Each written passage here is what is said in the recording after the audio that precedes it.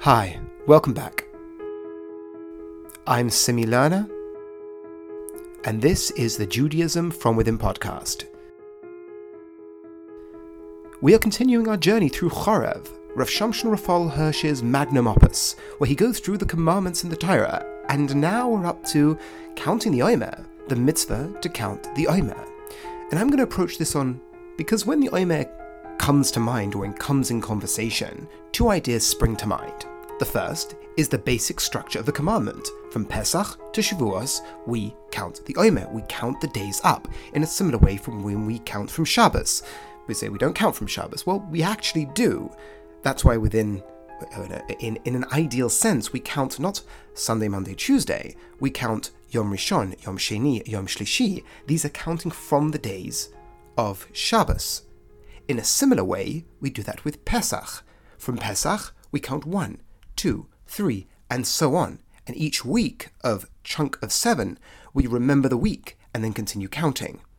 That's the commandment to count the Omer. Now, the reason for this commandment is twofold. But there's more to it than that. Because when we think about the Omer, it's not only the positive, transformative aspect to it that comes to mind, there's also the negative, the aspect of mourning that is relevant. Because during the time of the Omer, there is a semblance of the laws of mourning in place. We don't have weddings during this time. We don't listen to music. We don't trim our beards to portray a certain outward appearance of mourning. Why is this the case? But not only why is it the case from a historical standpoint, why is it the case that it has a transformative effect on our lives, where the idea and the message is relevant? What I'd like to do with part 1 is start with the negative. When people come to the Omer, even at times people forget to count the Omer and then they don't do it with a bracha anymore. But they still don't listen to music and they still won't trim their beards. That's why if you're around Orthodox Jews, you'll see they've got a bit of a beard going on if they, generally speaking, wouldn't do. Of course, there are circumstances where people will obviously shave for work or embarrassment, whatever it may be. But in general, men don't shave. They don't trim their beards and they don't cut their hair, for example, and the entirety of the Jewish community will refrain from listening to music. So why is this the case? Why is there this element of mourning? Because it is quite separate from what we're going to discuss in the next episode. In the next episode, we're going to discuss the aspect of counting of the Omer, which arises on both the agricultural front, as well as the more, let's call it, moral or spiritual front, either counting from the barley offering, which is where the idea of Omer comes from, counting up till the harvest, or counting from the time of our freedom to the time of our mission. That we will develop next week. Let's think about the aspect of mourning during this time, because it is closely related to how we approach a key principle in our lives, and it gives over the message in a unique way. The idea of the Torah. And in this way, the two, let's call them paths, the first path, the path of Shavuos, and the second path, the path of mourning and the perhaps negative message, they both center around the idea of the Torah. How so? We mourn during this time, not actively obviously, but there is a certain aspect of sadness now, because as the Talmud records, Rabbi Akiva, who was one of the greatest of the Jewish sages, 24,000 of his students perished over this time. It was a massive tragedy. And the reasons that were given to it, or the message that was taken away from such a tragedy, was that in some way they lacked respect for their fellow. In some way they didn't respect the learning, the studying of their friends. They were jealous of what they had accomplished. And in a broader sense, they didn't translate the abstraction into lived experience. Studying Torah is a key value in the Jewish tradition, but there is something very toxic and very polluted if it doesn't translate into how you act in the world. And the way Rav Hirsch describes it, he sees it as a lack of love for the very thing they had dedicated their lives to. If you can look at a person who you, like yourself, is studying Torah, and you cannot look at him with love, then that reflects on the lack of love for the very thing you're studying. Because they're supposed to embody it. You're supposed to embody it. And that lack of love you can have for them is a lack of love that translates onto the very thing that you've dedicated your life to. And these were the students of the greatest sage of the time.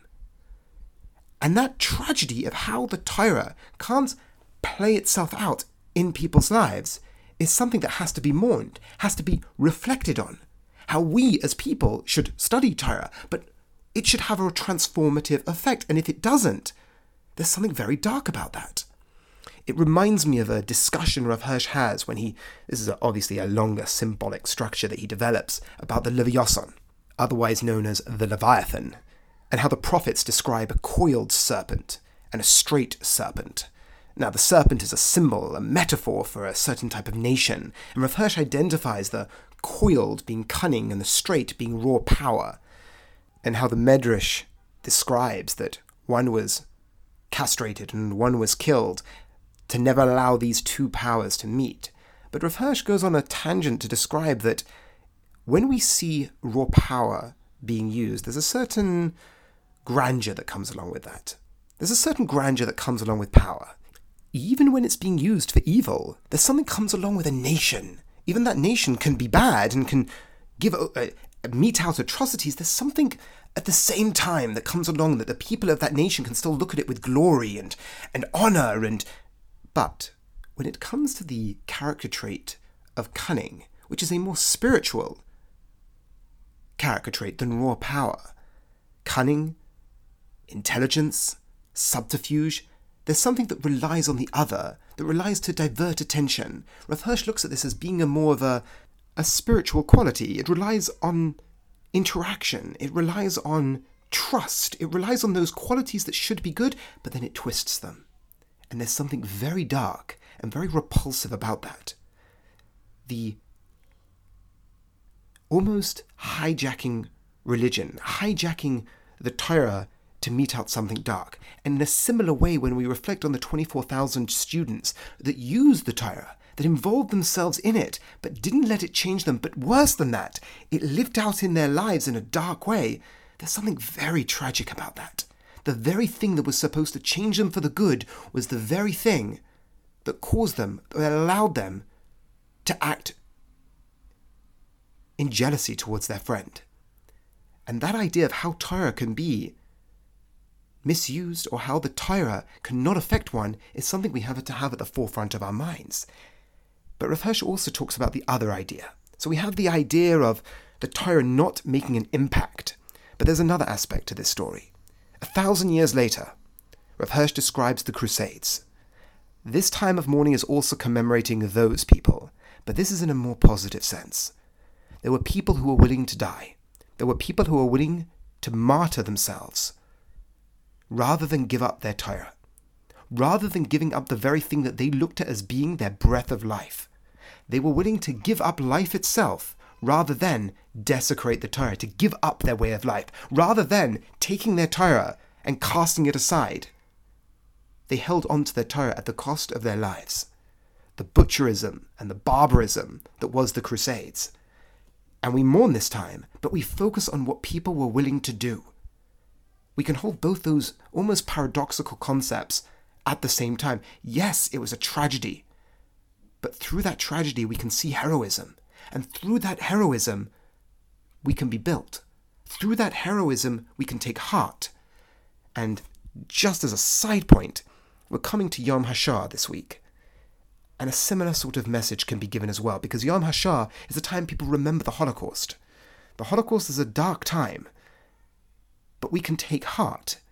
We can remember the stories. We can remember the people. We can remember the acts of heroism. We can remember what people did, what people were able to do to hold on to their lives, their family, their values. And we can take heart, and we can take confidence, and we can take message, and we can take role models. From the darkest times, on the one side, we remember the darkness. We remember the darkness and the evil that was met out. We remember what the human personality is capable of, and we have to be on guard of that. But we can also at the same time see the light that was shining at that awfully dark time. So, in a similar way, we mourn this time. We mourn this time to remember a danger, that we allow our Torah and our studying to become part of us. But we also mourn this time to remember the tragedies that struck our people, but at the same time, in a way, we can look at that and see there is what to be learned. There are people who acted in a way that we can say they allowed their way of life to become part of them to the extent that they were willing to give up life itself, then desecrate this noble mission. Have a wonderful week, and thank you for listening.